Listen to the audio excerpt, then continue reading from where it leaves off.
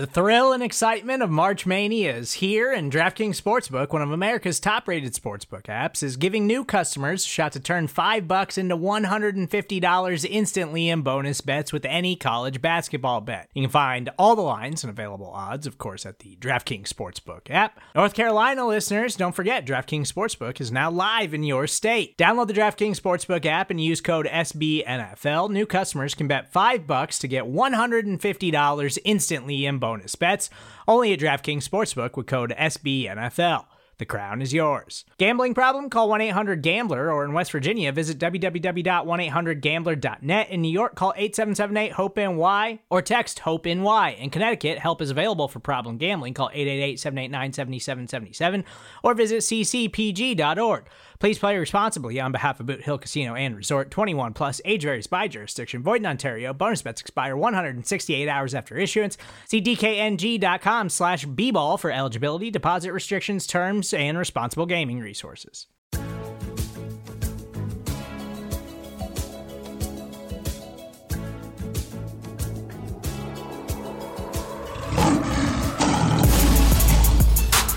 Welcome to the Pride of Detroit Midweek Podcast. It's First Bite.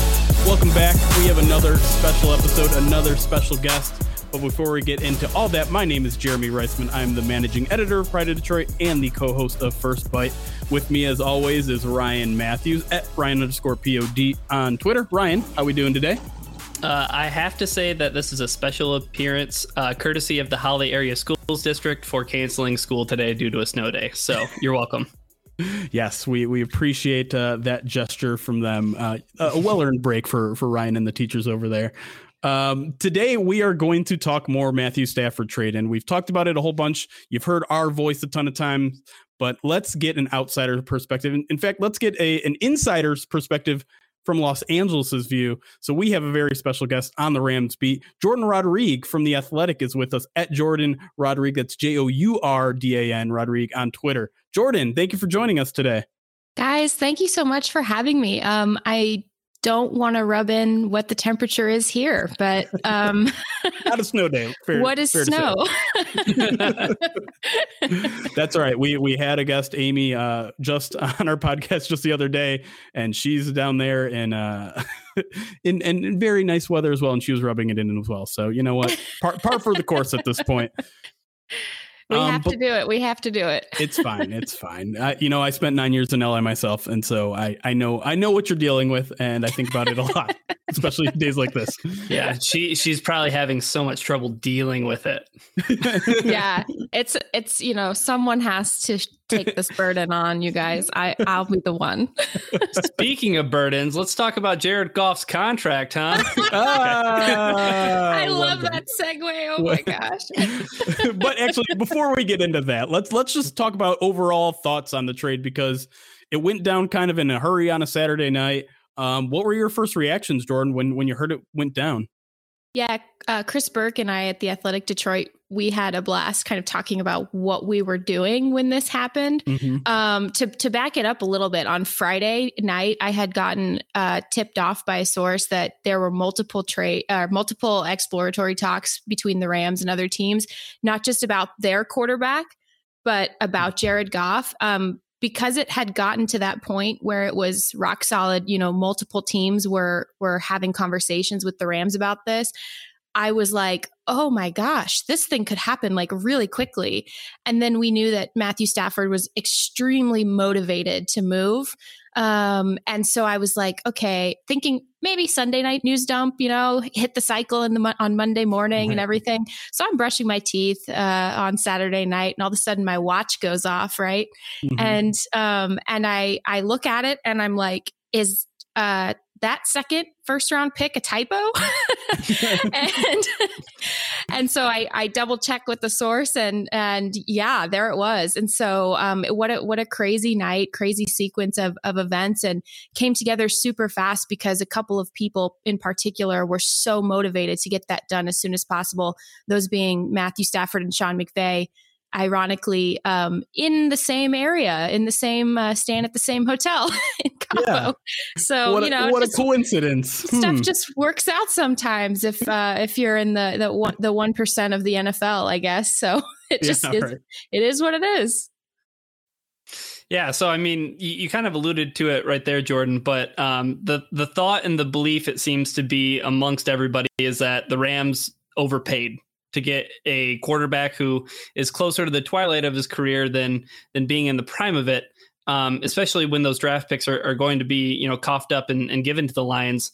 What is just kind of your general, consensus, your understanding of the reaction from fans and things like that?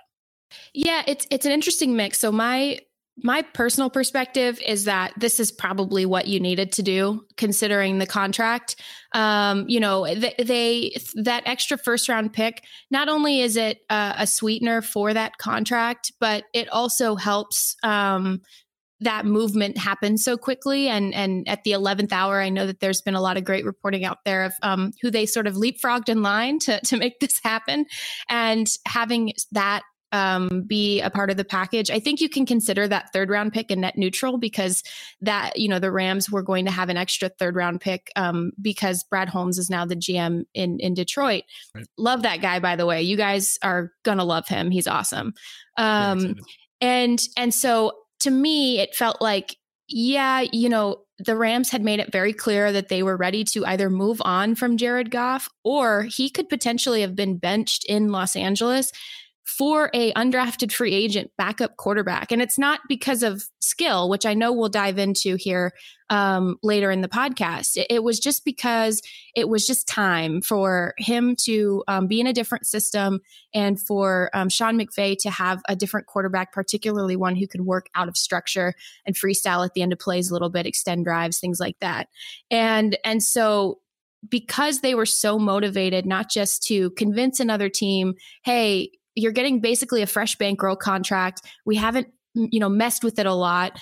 By the time other quarterbacks in this cycle get signed, it's going to be maybe, top 15 quarterback money. That's what we think his floor is.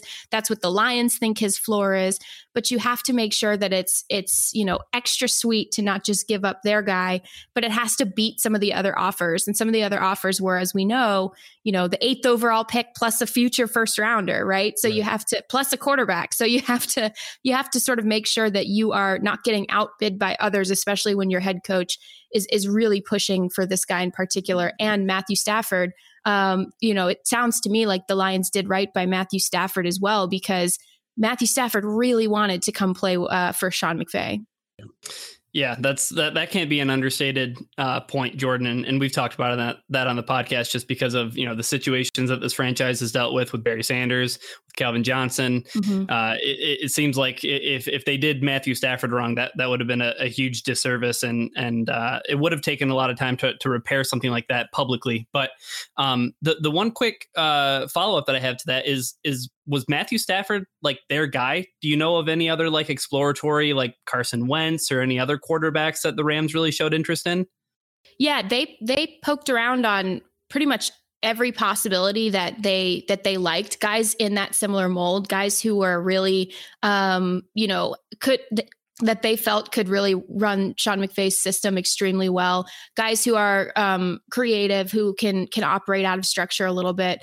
The exploratory calls, include places like Green Bay, probably a quick hang up in that regard. Right. But you got to call though, right? You got to call. Yeah, you have to call. That's the thing. And it's like, my understanding is it was like, let's make extra sure that they're not trading him, right? So there's a call, they're not wanting to trade Aaron Rodgers, of course, but you have to check, you have to have these exploratory phone calls with a lot of different places. And they were even willing to wait as the market cycled through a little bit to see what guys popped up, what names popped up as possibilities later, closer to end of February, early March. But once they realized that they could get Matthew Stafford, like this was a doable guy, like person for them to bring in via this pick load and this trade load, like that was something that really, really piqued their interest. Like I wouldn't say that back in November, Sean McVay had his sights set on a Matthew Stafford,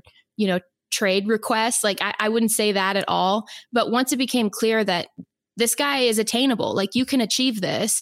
And, you know, they had the conversations with, you know, Kevin Demoff and Les Snead and Tony Pastores about the financial ramifications. Then he very much became a point of focus, and they had already had a previous relationship built. So it was very easy to get everyone on board. Like within 15 minutes, this trade was done basically. So pretty impressive stuff.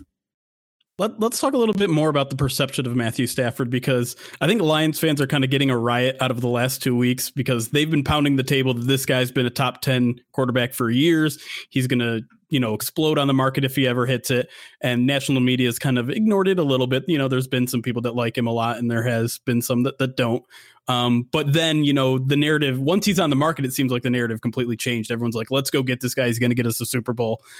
Is that the feeling there in Los Angeles right now? Or, you know, because I've seen some analytics guys. Ben Baldwin's a guy out there who thinks, you know, Stafford's good, but he's not that much of a upgrade over Jared Goff. So I'm just curious as to your overall feel for where Matthew Stafford lies, and maybe your personal thoughts as well. Yeah, great question. And I know it's kind of crazy. I mean, it's kind of like Jared. The opinions run the range of what's possible. I think that what really interests me about Matthew Stafford is what I had mentioned briefly earlier, is how he works out of structure.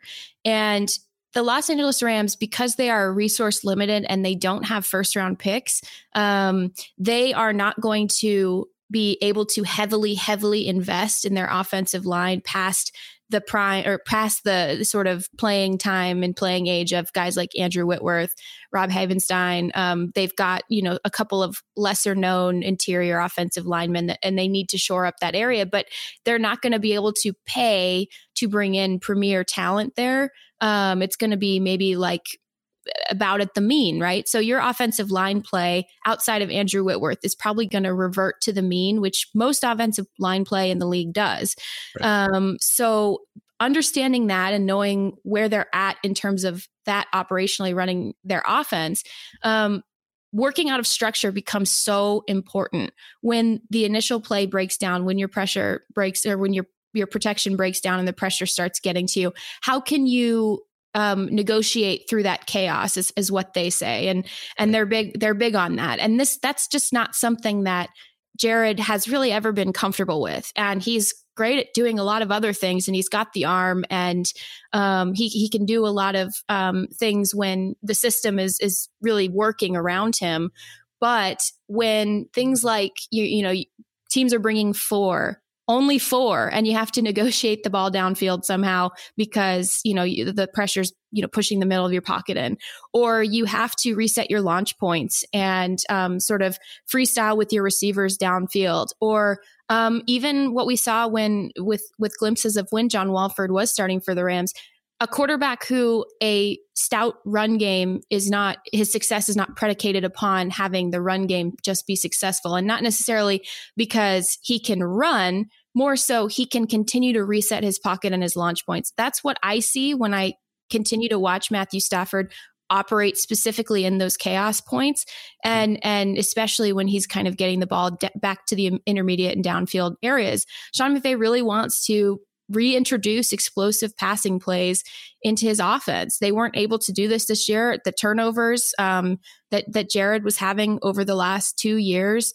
really big turnover issues there. And then also, you know, moving the offense towards a more high probability play system where your air yards per pass are down for, you know, to the lowest of his career.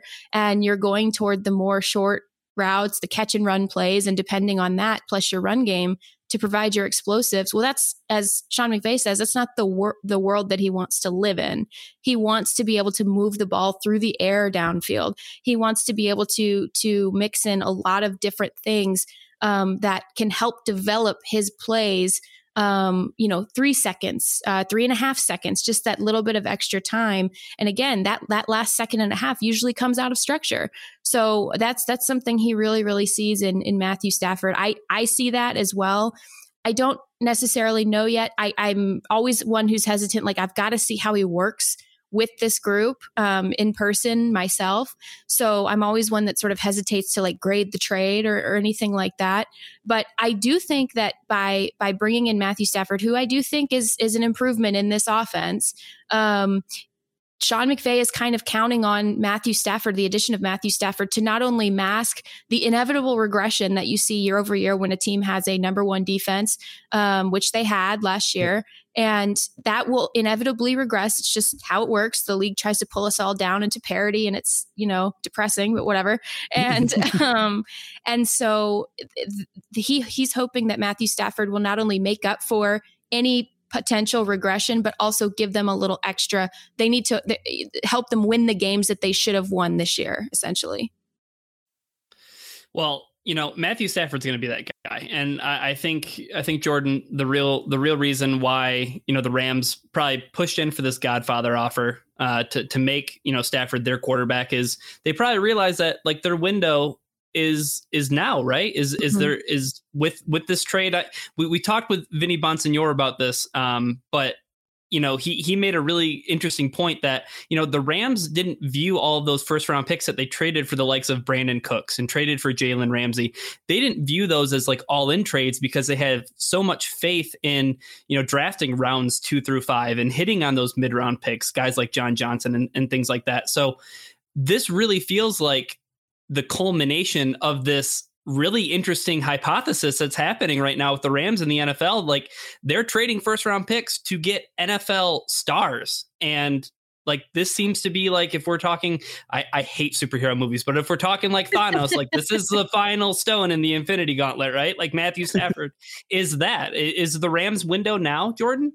Well, I think it extends maybe over the next 3 years, right? Because my understanding is they're going to try to at least tack on another year to that contract to make it a little bit more front friendly and backloaded a little bit. So it's through Aaron Donald's prime years, right? It's through as Jalen Ramsey enters his prime years, right? It's through Robert Woods' prime years. It's through, I guess you could say because of his age, Cooper Kupp's prime years.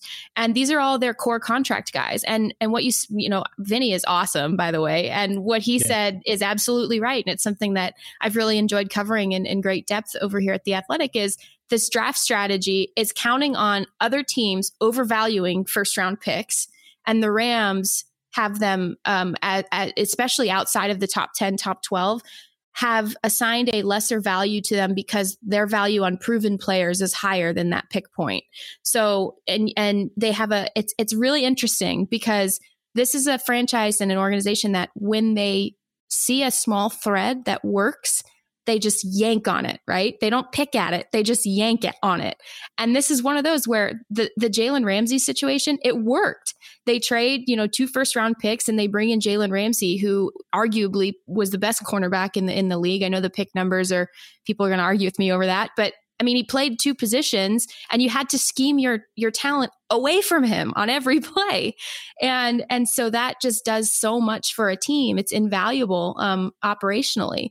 So to them, that was so much more worth and having Jalen Ramsey entering his prime years and going to be with them through, I think it's 2024, 2025.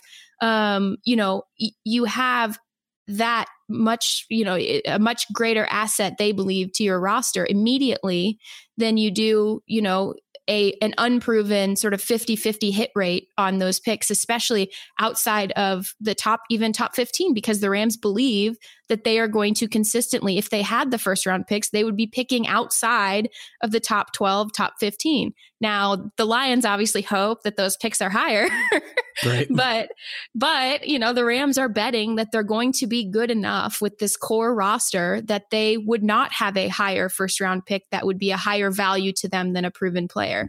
And they absolutely have been hitting on those rounds 2 through 6 players over the last 2-3 years. And they complemented their entire core roster with those guys in starting caliber positions, right down to undrafted free agent Darius Williams, who had a heck of a season.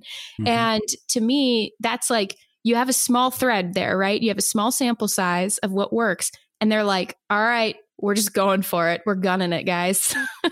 Yeah. And well, and the Lions bring Brad Holmes over So, the Lions get these extra first round picks. It's going to be interesting to see whether or not the Lions sort of adapt that, that ideology of, capitalizing on this market inefficiency with first round picks. Now they have the Rams first round picks. Does Brad Holmes actually even pick anybody with those picks, or does he move them in a potential trade to get a proven player and capitalize on that? That's a really interesting point, Jourdan. Here's my I'll give you guys, I do one hot take a year. This will be mine. One hot take. Yes. Here's my hot take. I think that it'll take Brad Holmes like maybe one, two off seasons to build a really, really good foundation for this football team. Whether or not that includes Jared Goff, I think depends on this upcoming season. I think it'll take him 2 seasons to build a really, really good foundation for the Lions. And then I think he's going to start trading these freaking picks. Like, I think he's going to start having some fun, right? Like, I think you get your core locked in, and then I think he's going to be like, I think he's going to have some fun with this. I like it. I love moving around in the draft. I mean, the Rams like to trade down too. Like, part of the reason they didn't have all those first round picks is I think at least on one of those occasions, they just traded out of the first round. They traded down. And so that's what I'm kind of looking forward to, because didn't see a ton of that under Bob Quinn. One quick question before we go to break, though. As you mentioned, the Lions are going to be keeping a close eye on the Rams over the next 2 years because they got those 2 first round picks. You said the defense is probably likely to regress just out of, statistical probability. They also lose Brandon Staley. They lose Brad Holmes. Is there any chance that you can give Lions fans a little optimism that everything falls apart sometime in the next 2 years with the Rams? I mean, I don't think so. It's kind of like they've gone all in, not just on this model, but on Sean McVay as a head coach, right? I think their real belief there, and there's such a connectedness between, and you need that because it's crazy. It's all 4 of the same guys who went for that initial contract with Jared that are now pitching to the owner, okay, let's fix our mistake, essentially, right? So it's all the same guys, and they've all gone in on Sean McVay as their model for success, right? So it's really on him. I think this will tell you a lot about Sean over the next couple of years of whether he can build a sustainable model in this way. And I think it's going to be fascinating. I don't think that they're going to be regressing to that point. Sure. I think that now you can, I mean, even with this year on unprecedented season, and one of the more inconsistent offenses in the league, 18th in scoring, terrible in the red zone, terrible with turnovers, and they still, have 10 wins. I think that they're going to be pretty good for a little while. Sorry, enough. Lions fans. That's fair enough. You know what? I'll take 225 overall picks or whatever it'll be. So, and you mentioned Sean McVay there. We're going to get a lot into Sean McVay, a lot into Jared Goff when we come back from the break with our special First Bite episode with Jourdan Rodrigue. Stick with us on First Bite.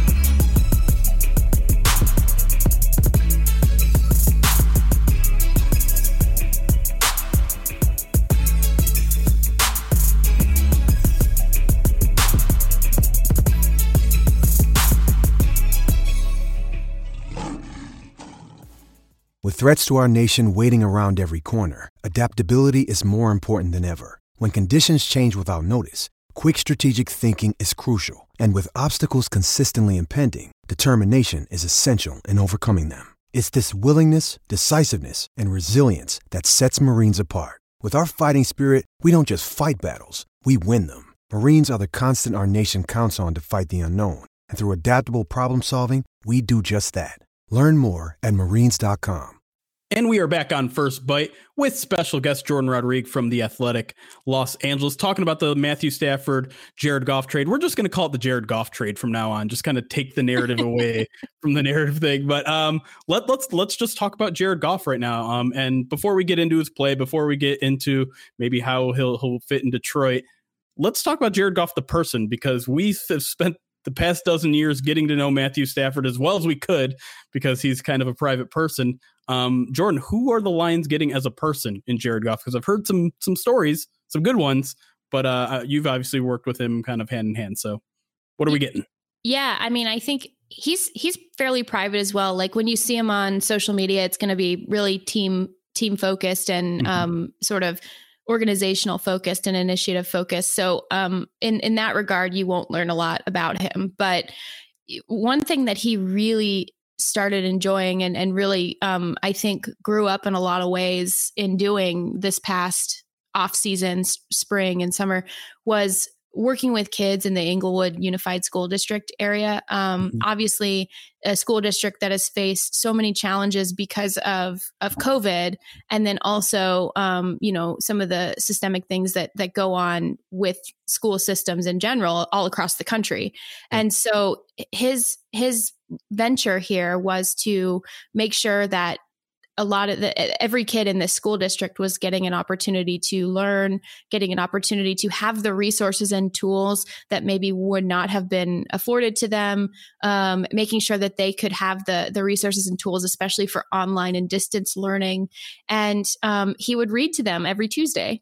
And he would read children's books to them. And that was not a side of Jared that I had actually ever seen. But we would get these clips from the school district, and there would be Jared, and he'd be reading a different book to these kids on Zoom every Tuesday. And to me, that was really cool, because that was where I saw him grow as a person, was in doing those types of things, and particularly helping young people and helping kids. And he became someone who, especially in the spring and in the summer, became very vocal and supportive of his teammates' efforts to combat systemic oppression, systemic racism, police brutality, and was really on that leadership council in support and lending his platform and his voice to his teammates who were, raising money and organizing for various causes, getting people registered to vote. He was a part of that as well. And so he really sort of threw himself into those types of things. Now, he had done charitable initiatives in the past, but this was really his big push. And he started directing proceeds from his merchandise, all toward the Inglewood Unified School District. He delivered Christmas trees to families. He really threw himself into it. And I think it was neat to see, because obviously since about, 2019 and then escalating in November, things were tough in that building at times. And so I think it was one of the projects that he wanted to throw himself into, because it made him feel a sense of purpose. And it very much was something he could throw himself into outside of football that really mattered to him, and maybe took a little bit of that maybe stress off of him in other ways. Love to hear that. That's great stuff. That's awesome. That's really great to hear, especially when there's going to be opportunities to do that same work here in Detroit. And that's gonna, I think that's really going to speak volumes to a fan base that I think appreciates those kind of things. So with that being said, Jared Goff, the quarterback, what can he do well, Jourdan? What is he going to do well this season right out of the box? Yeah, I mean, he's still got an arm. I mean, you look at his charts, they don't show what capabilities his arm has, right? Like you look at his charts, because he was turning the ball, I'm starting with a negative, but I promise it'll turn into a positive. Because he was turning the ball over so much, they had to, they moved and because, there's certain things with pass protection, there was some instability in the run game. They moved toward what I call a higher probability attack, aerial attack. And I know you guys, I'm preaching the choir here, but it's basically increasing your short range targets and your mid-range targets, and decreasing your long developing passing plays and long developing air yards, because you are not throwing it downfield when out of structure, or not able to, considering pressure and whatnot. And you're you're taking a low probability, like a 50-50 opportunity, and you've been turning it over. So now it becomes even less of an opportunity for you, right?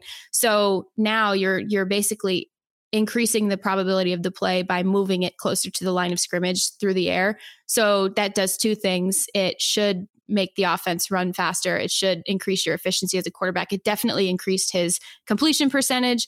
It should decrease turnovers. He had some issues with that this year, but what this is all going to say is, like, his chart is not indicative of the arm talent that he is capable of.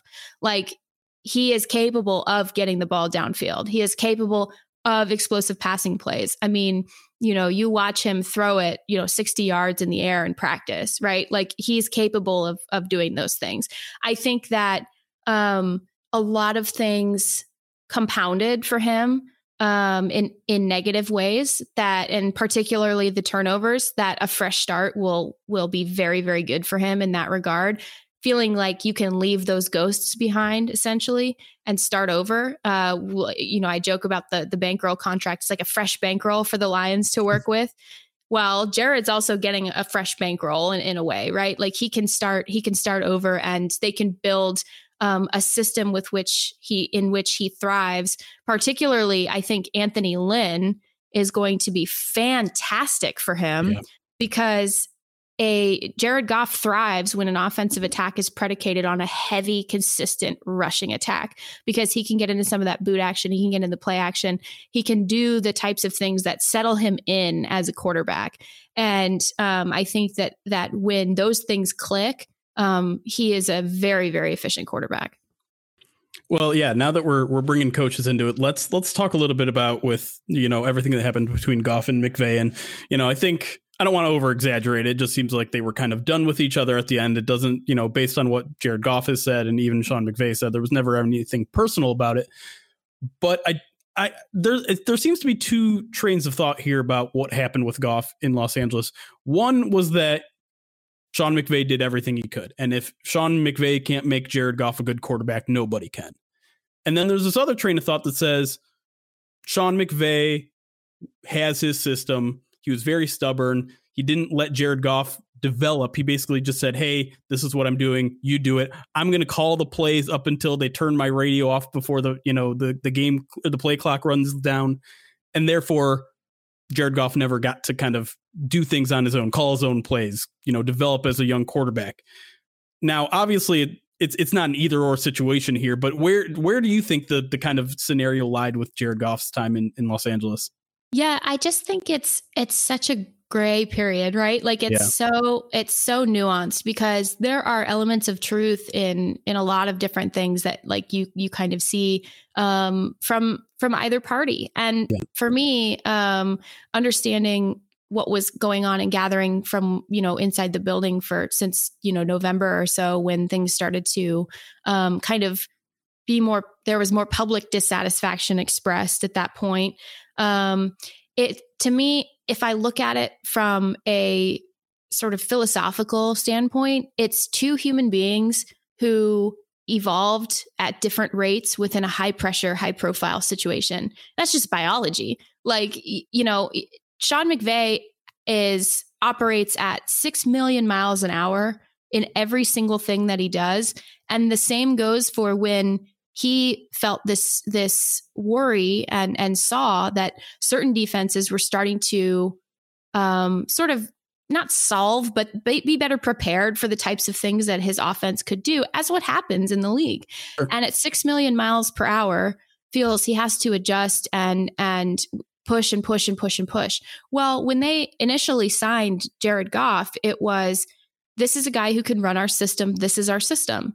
Right. And part of the deal is that they never asked Jared to play outside of himself. Right. They never asked him to do more than handle the game, take care of the football. That's the huge one, taking care of the football, and get a couple explosives in when you get the look that you want, but run the system, right? Run the scheme. And it started becoming more of one person is here in that point of time, right? And that's Jared, and he's there in that point of time with what his expectation of what his role would be.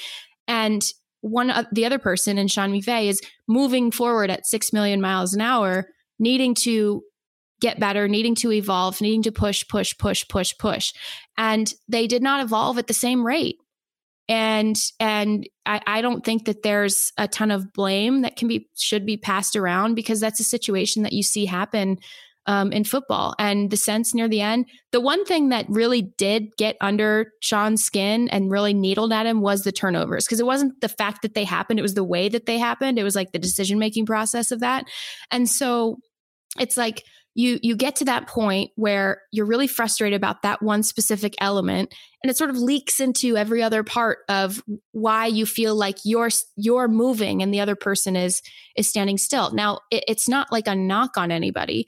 It's what he was asked to do when they gave him the big contract, right? And so when one person changes direction and the other person is still going straight, like what do you do at that point if they're not changing direction with you? And so Sean, I know the frustration was about the turnovers specifically, but I don't think it was ever about like his character or anything like that. Or, there was just this feeling that we're going to have to move in this direction. And I don't feel that you can come along with me for that because you've kept going straight while I've tried to move. And it doesn't mean that going in the straight direction is incorrect. It's incorrect for me. Right. If that makes sense. And so I just think it was like basic biology. I mean, it was really like, not to be glib, like, but it was basically watching, one of those movies where two people are probably going to get divorced and you know it's coming, and you could see all of the little clues and all of that. But yeah, and I think it doesn't mean that one thing will be more successful than the other. It just means that two people took two different directions and one person has roster say, right? Yeah. Yeah. So the 2020 Rams, the breakup featuring Vince Vaughn and Jennifer Aniston. It's like, I was thinking more Blue Valentine, but okay. Yeah. Really I depressing. It's a really depressing movie. Yeah. I guess your taste may vary. So the last question that I have for you, Jourdan, is, we talked about, off the field, the kind of person that Jared Goff is. What kind of leader is he in the locker room? Because I think this is something that a lot of people, TJ Lang included, has kind of talked about Matthew Stafford and him in that capacity, because he was more of a leader by example. And that was who he was as a quarterback on the field in terms of leadership. What kind of guy is Jared Goff when he's in the locker room, when he's on the field with the guys? Yeah, he's very even, right? And some people respond really well to that. And other people think, fire it up a little bit, man, right? But it depends on the situation, right? Because if you're losing, you would really like your guy to stay even. You don't want to see emotional outbursts. Like, you don't want to see dumb penalties. You don't want to see, but in other situations, it might be helpful to have, to be a little bit more fired up.